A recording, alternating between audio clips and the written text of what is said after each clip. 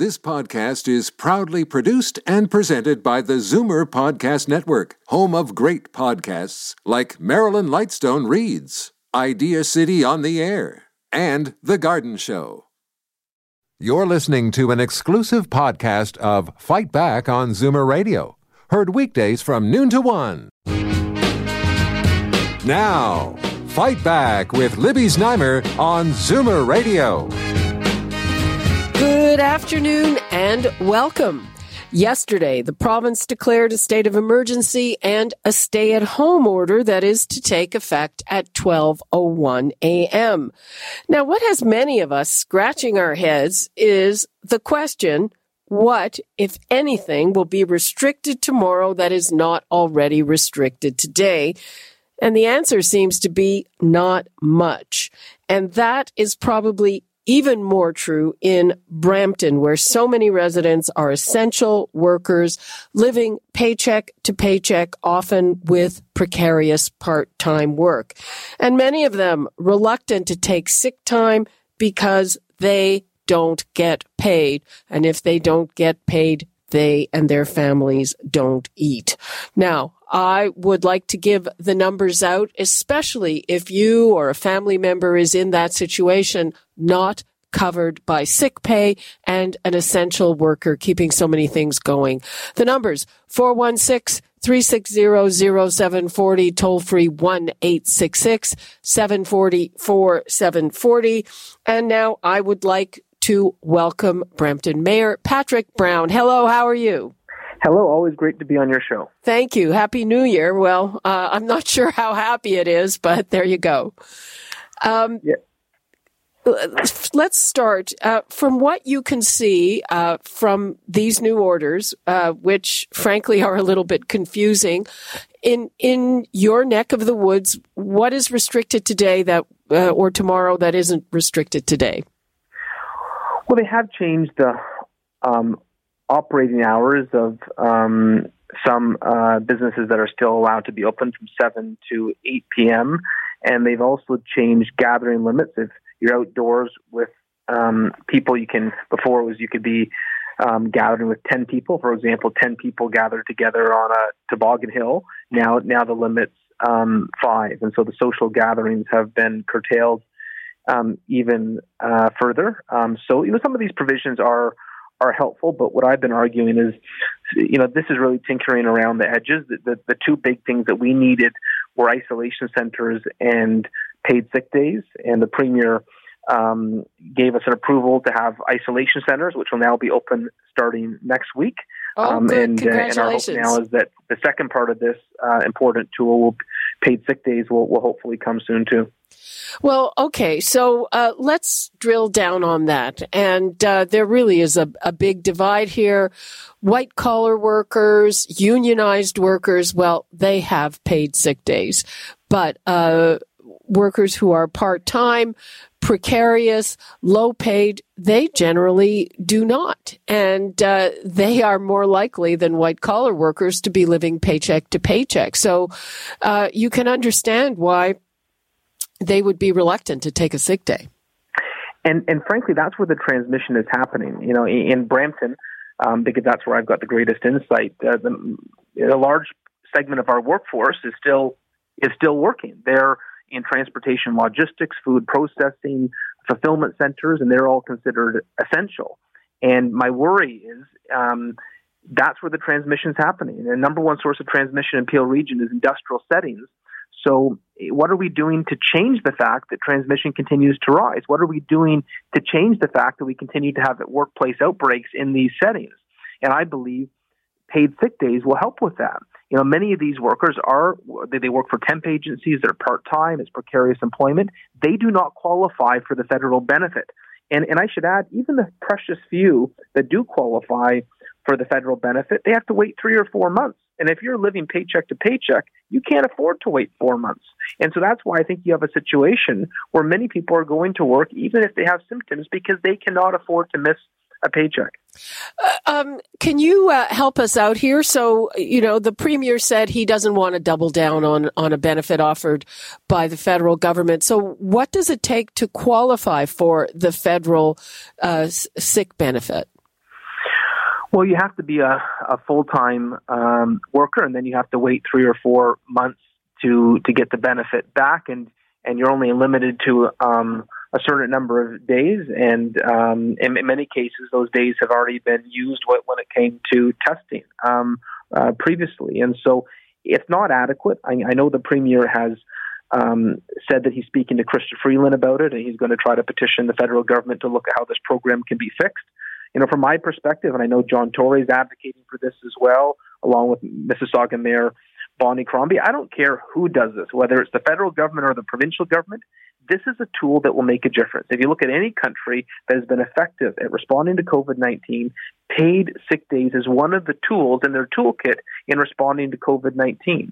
And given the fact that everything is shut down except for industrial settings and the cases continue to rise, shouldn't this be a wake-up call that we need additional tools in industrial settings to make sure that we don't have more and more workplace outbreaks?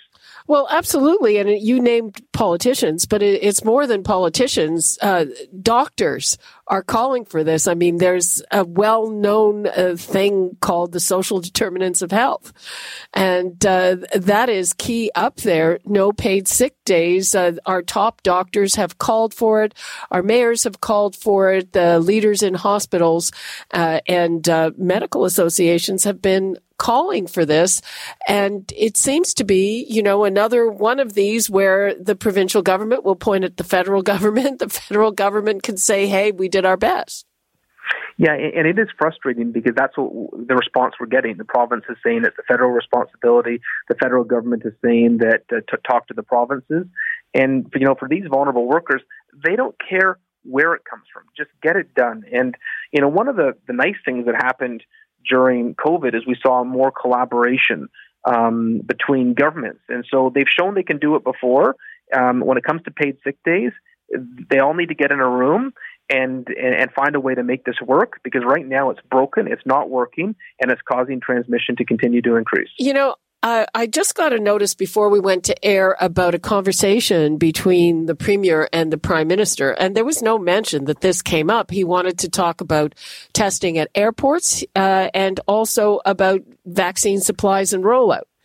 So, I guess he's told you that he will bring it up with his buddy, Chrystia Freeland, but it doesn't seem to be a very urgent priority, at least if you look at, they had a conversation this morning. It wasn't there. Yeah, and I haven't been briefed on that conversation. I know he has told a few of us who have been lobbying to this that he's going to take it up with Chrystia Freeland, who he has a good relationship with. But, frankly, I hold responsibility for this, not just with the Premier, both the Premier and the Prime Minister. This is something that either government could provide, and it shouldn't be a debate about what percentage or what share each level of government sponsors. You look at the economic chaos that these outbreaks cause. We keep on seeing more and more shutdowns. If we had this tool, maybe we wouldn't have to have the restrictions we're seeing. If we had paid sick days 3 months ago, maybe we wouldn't be in a situation today where, frankly, everything across the board gets shut down. And so, I really think that given the fact that lockdowns have not been as successful as anticipated in bringing numbers down, that really we need a rethink on what tools we could provide to where the transmission is happening. And public health has the data. Our number one source of transmission in Peel Region, which is one of Canada's hotspots, is in industrial settings. It's not at some small business. It's not at a restaurant. They're all shut down, and we know it hasn't changed the trajectory of cases. We know what's happening in industrial settings. It's happening there today. It was happening there in the summer. What tools do we have available to help? And this is one of the tools that public health has recommended. This is the tool that doctors have recommended. This is the tool that worker groups have lobbied for. And so I really hope that the momentum we're seeing in the press lately is going to cause governments, senior levels of government, to rethink their approach to paid sick days. And rather than passing the buck, we'll see a collaborative approach and a solution. Okay, well, I know that when it came up before and it was going to be up to the businesses to pay for it, businesses, especially small businesses, cried foul, but this presumably would be a government benefit. So there are some businesses that do provide this. I've had businesses, who have heard me talking about this in the media reach out to me. Give me an example, Amazon, where they've had a number of outbreaks, and they called me and said they want to be good corporate citizens, are now providing paid sick days. But frankly, it's a patchwork response when we're saying that we're going to depend on businesses. Financially successful businesses may be able to afford that. But there's a lot of manufacturing companies, essential workplaces that are struggling themselves, and they can't afford to provide it. There are a couple of other things I want to touch on with you. So we saw one of the things that was really disturbing is with big box stores. Number one, there's the whole issue of unfairness. It's giving a big, huge advantage against smaller businesses, our local smaller businesses. These are multinational corporations. We've seen big lineups, whole families lined up there. And I've also heard from people who are upset. They don't respect seniors' hours that are posted. They don't respect the limits. I mean, the Premier said he's going to come down on them like an 800-pound gorilla, but I'm just wondering, cutting back their hours a bit, I mean, did you expect a more fulsome response? Well, Mayor Crombie and myself did pass a motion at the Region Appeal Council in December. End of November, we talked about it, saying that it made no sense to keep big box stores open while closing our small businesses. I can't reconcile the fact that, a small women's clothing store in downtown Brampton, I think of one by the name of Restyle, they have 3 people in it at a time, and they're closed. But Walmart or Costco is selling similar product, and they can have 500 people inside. And so I don't support this exemption for big box stores. I think it's made a difficult situation for small businesses even worse. I know the government has said very clearly that this is not something they're going to change, but if you're asking my personal perspective, it's unfair. And we passed a motion to that effect and petitioned the provincial government to look at this differently. It's not just unfair; it's obviously unfair. But frankly, it's like I don't get it. I don't get where it's coming from a government that positions itself as being for the little guy. There is one more issue I've got to take up with you, Patrick, before we let you go, and that is enforcement. As far as I can see with this whole order, the thing that struck me is provisions for enforcement and the government saying, okay, this time we really mean it. So how will it be enforced in Brampton? So some of these provisions will be very difficult to enforce. Municipal bylaw departments are very small.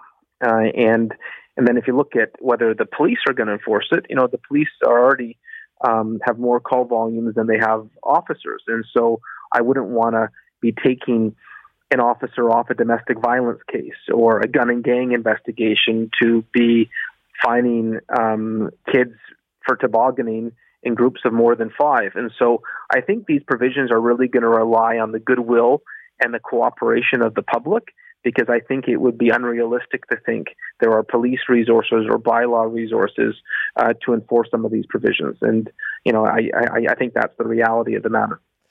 Okay, well, I hope you're right. I know that in some neighborhoods in Toronto, there are literally hordes of people descending very aggressively.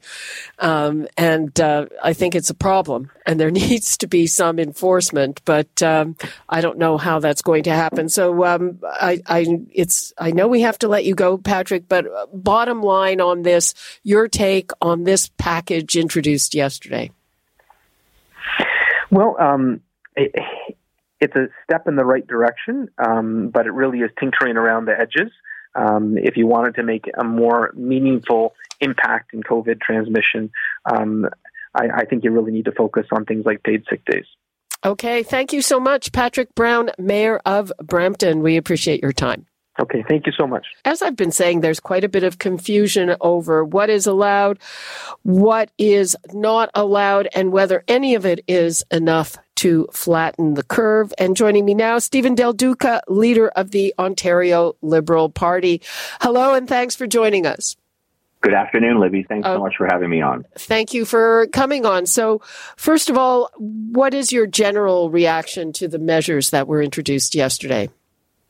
I would say that it's a combination of both being disappointed and also, frankly, a little bit fed up with what seems to me to be like a bit of a game. And I hate to use that terminology for such a serious situation that Doug Ford and his team continue to play with the people of Ontario. And what I mean by that is this notion that there are always these large gaps or delays in time between him warning that things are going badly, trying to scare people well in advance, days in advance, but then the decision and the announcement about new measures lagging badly. We saw this before Christmas. We saw it even again last week up until yesterday. And then when the announcement's made after we're told by the Premier that, how hard he's worked and how late he stayed up and how long his cabinet meeting took place, notwithstanding all of the advice that's coming from public health leaders, I think internally, but certainly externally, or mayors like your previous guest, Patrick Brown and others, what ultimately gets announced is weak, and it's not going to get the job done. And it's got huge gaps in it, huge things missing, like sick days. Is that, in your opinion, the worst gap? Now, I think there are two or three gaps. So I would say the overall gap or deficit that Doug Ford's got is that there's a real lack of decisiveness or clarity coming from him. This has been true for many, many months. To get a little bit more specific in the midst of where we are right now, I think paid sick leave is there's just no excuse at this point. I don't know of a single voice that's actually said it's a bad idea. Again, municipal leaders, opposition party leaders, most importantly, public health leaders are screaming at the government, it's got to get done. I literally watched Patrick Brown speak this morning, giving his update, and he's imploring Doug Ford to get this done, as are others. And it strikes me now that it's become less about the policy and more about the ideology. There is something that is preventing Doug Ford from moving in this direction that's completely mind-boggling to me. A couple of other really quick ones. I don't think there should be a carve-out for big box stores the way that it is. I think any non-essential goods that they're trying to sell, they shouldn't be selling at this point. It's a fairness issue for sure, but it's also a public health issue. There's no good reason for someone to be standing in a big box store buying something that's not essential when we're dealing with a lockdown. Lastly, I don't know why Doug Ford doesn't pick up the phone, call in the Canadian Armed Forces again. We clearly still need help in our nursing homes. We clearly still need help with getting the vaccine rolled out. So those are the gaps that I saw yesterday. Let's get to that big box store. And again, I'm confused. I don't get, where does this even come from? If you know what I mean, why give them an advantage that's contrary to public health? These are multinationals. They're taking money away from our local businesses. Yeah, look, I hate to say this, and this certainly shouldn't be the case in the midst of a public health crisis and an economic crisis. I think Doug Ford is listening to who's lobbying him the loudest and listening to his friends who are lobbying him the loudest, and he's not at all paying attention, notwithstanding the platitudes, notwithstanding saying the right things from the podium about being in this for the small business owner or the little guy or for the people. That's all not true. I mean, and it's evidently not true, given that his language is never backed up with meaningful, competent action. And so I'm not saying shut down big box stores right now. I'm saying, look, if they're selling essential goods like groceries, or they have pharmacies, just like my neighborhood grocery store or pharmacies open, sure, they should stay open for that. But this is now many months past the point where that's absolutely ridiculous. And yet, stubbornly, ideologically, he continues to look out for people and for organizations and companies that frankly don't need his help right now. The other question, and the government issued a so-called clarification that I didn't find very illuminating on construction. So it was said that construction can be a problem because the workers work in close proximity to each other. They don't necessarily wear masks because it's hard to hear. They don't have very good bathroom facilities. So the government said only essential construction projects can go ahead. There's a very long list here and a pretty cursory read on my part. All I can figure is that if your project hasn't started as of yesterday or not permitted as of yesterday, it won't start, but I can see no other restriction. Yeah, look, I am blessed. I spent a lot of my younger years, my young adulthood, working in construction during summers in between school, and so I know the industry really well. And I will say that, remarkably, the industry has performed extraordinarily well during the pandemic. But given where we are right now, given that the vaccines are still being slow as they're being rolled out, given the numbers that are horrifying for me and for everyone in this province, I think that it would have made more sense to say truly non-essential construction is going to have to stop.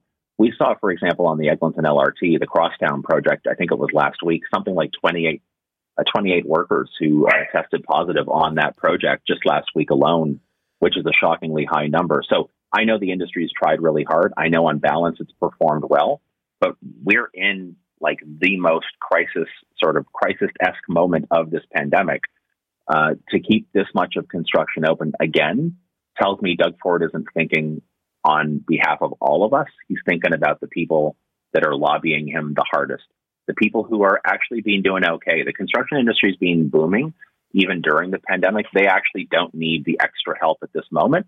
And again, I say that recognizing how important the industry is to our economy, but the numbers are horrifying, up to potentially 10,000+ cases per day, overwhelming ICUs in our hospitals. It just makes no sense. Doug Ford is not in this for the people of Ontario, and he's not up to the job. Well, the construction seems to be mushrooming, and in terms of renovation, I mean, I'd be surprised if anyone who hasn't started something could actually get a person. You can't get furniture. I mean, it's the one thing that is booming. That's correct. And look, again, for our economy and for those workers and their families employed in that sector, that is a very good thing. But to stand in front of the people of Ontario and say, we're going to be limiting certain aspects of construction, but to essentially keep it as the Wild West because you're being lobbied aggressively by elements of the industry, that it's probably unions as well, I would think. Yeah, it could very well be. Absolutely. Could very well be. And I get where they're coming from. They want to keep the businesses going. They want to keep their workers working. That's all understandable. And on balance, they've done a really good job. But for 2 or 4 weeks, as we're going through this lockdown, I think it would have been perfectly acceptable to say, we're going to be more aggressive with the lockdown in this area because we're trying to protect everything so that we get to the other side of this. We get vaccines rolled out more effectively, more quickly, and we can move back into, some semblance of normal, which is, I know, what everybody wants. But it doesn't seem to me that Doug Ford, that he has any control or sense about what to do at this point in time, which is really scary as well. Okay. And do you have a sense beyond some new projects of actually, is there any kind of construction that's been restricted? I have not heard specifically in the last little while of any construction project that's been restricted. And look, we've got construction projects, places like York Region here in my home region. There's a hospital being built in my home community of Vaughan right now. It's a hospital. It's nearing the end of its completion. I get that would be considered essential. It is, after all, a healthcare facility, a hospital itself. There are projects like that are taking place that I think should be essential. But to have home renovations continuing and a whole bunch of other stuff like that, just generally speaking, continuing, and the lack of clarity in this regard as well is just nonsensical to me. Okay, and finally, the issue of enforcement. I mean, we saw Sylvia Jones up there. She has empowered police, bylaw officers to enforce these rules. I don't see a big appetite. We've put calls into police. They don't even want to talk about it. The head of the chiefs of police is saying that it's up to, local police to decide what they enforce. I think enforcement is obviously a critically important part of this entire process, but it's not going to work unless there's clarity, unless everyday people understand what the rules are and how they need to abide by those rules. And what we saw yesterday, the incoherent and mixed messaging and confusing messaging coming from Doug Ford and his ministers, does nothing to help most Ontarians understand what the heck they have to do. And so when you combine that with an uneven, arbitrary approach to the enforcement, bylaw officers, law enforcement, not really understanding what they're supposed to do, it's just about the worst way imaginable to try to navigate the remainder of this pandemic. And I know I'm a partisan guy and I'm leading an opposition party, but Doug Ford's demonstrating increasingly he is not up to this job. Okay, Stephen Del Duca, thank you so much for that. Thank you. You stay safe. You too. Thank you. Thank you. Okay, before I get to break, people are lined up, so I'm at least lined up on the phone. I'm going to take a couple of calls, and don't worry, people, we will get to all of you. Let's begin with Evie in Toronto. Hi, Evie. Oh, hi. Sorry, $20 raising the please. I'm sitting here listening to this gentleman talking. Sorry, I got to take the key out. And I sound like the movie When Harry Met Sally. I'm going, yes. Yes, yes, yes. Okay, we get the picture, Evie. So everything. Sorry, too many yeses, right? Everything he said, everything. And when I heard Doug Ford and those empty epithets, I can't even think of all of them. I just wanted to just vomit. We don't have the vaccines. We were having millions. What happened? I wouldn't be surprised if Trudeau had his vaccine, but that's another story. It's so wrong. Everything has been so wrong. And the older people are just the worst off from this. So that's all I had to say. Okay, Evie, take it easy. Thanks a lot for your call. Let's go to Dennis in Brampton. Hi, Dennis. Hi, Libby. How are you today? Fine. How are you? I'm very confused, as many people are. The whole messaging around these changes, if there are any, is still very confusing. But specifically with respect to the sick days, I would point out that the Wynne government had proposed, we're bringing in changes to the Employment Standards Act, which included 2 paid sick days for all employees. And among the things that Doug Ford did when he came to power, in addition to cutting the proposed minimum wage to $15, is he also eliminated the 2 paid sick days. Yep. So my point is, I agree with Stephen Del Duca. He's ideologically opposed to providing that benefit. And with respect to the federal government, I understand that the Ford government is still sitting on a pile of cash that the federal government has flowed to them to deal with the pandemic. And he's demonstrated, whether it's long-term care, education, he is not wanting to spend any money. He's sitting on it. Well, they say they're spending a lot of money, and they do outline some numbers. But I think you're right that there is some unspent money there. And lastly, with respect to long-term care, I am so upset about what's happening. I have signed the CARB petition and also the Toronto Star petition. What's happening there is a travesty. Okay, Dennis, thank you for that. You're welcome. Okay. Have a good day. Okay, people, call me back tomorrow and on Free for All Friday. I promise we'll get to it, and that's all the time we have for today. You're listening to an exclusive podcast of Fight Back on Zoomer Radio, heard weekdays from noon to 1. You're listening to an exclusive podcast of Fight Back on Zoomer Radio, heard weekdays from noon to 1. You're listening to an exclusive podcast of Fight Back on Zoomer Radio, heard weekdays from noon to 1. This podcast is proudly produced and presented by the Zoomer Podcast Network, home of great podcasts like Marilyn Lightstone Reads, Idea City on the Air, and The Garden Show.